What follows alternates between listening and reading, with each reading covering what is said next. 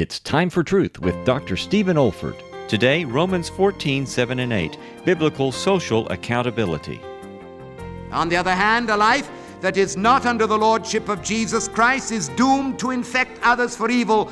For where there is no fruit of the Spirit, there are the works of the flesh, which are adultery, fornication, uncleanness, lasciviousness, idolatry, witchcraft, hatred, variance, emulations, wrath, strife, and so on.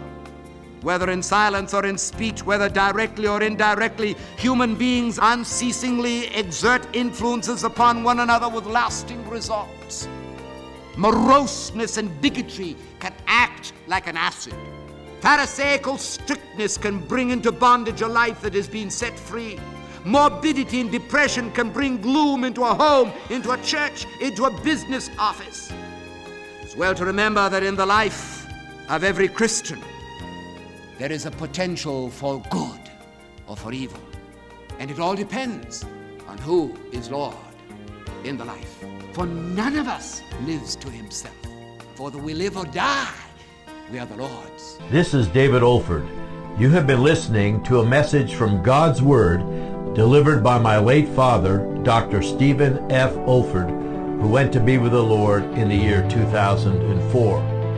If you wish to learn about our online resources or learning events at the Institute for Biblical Preaching, our web address is olford.org. That's olford.org. You also may want to benefit from our online video training on expository preaching, which can also be found on our website.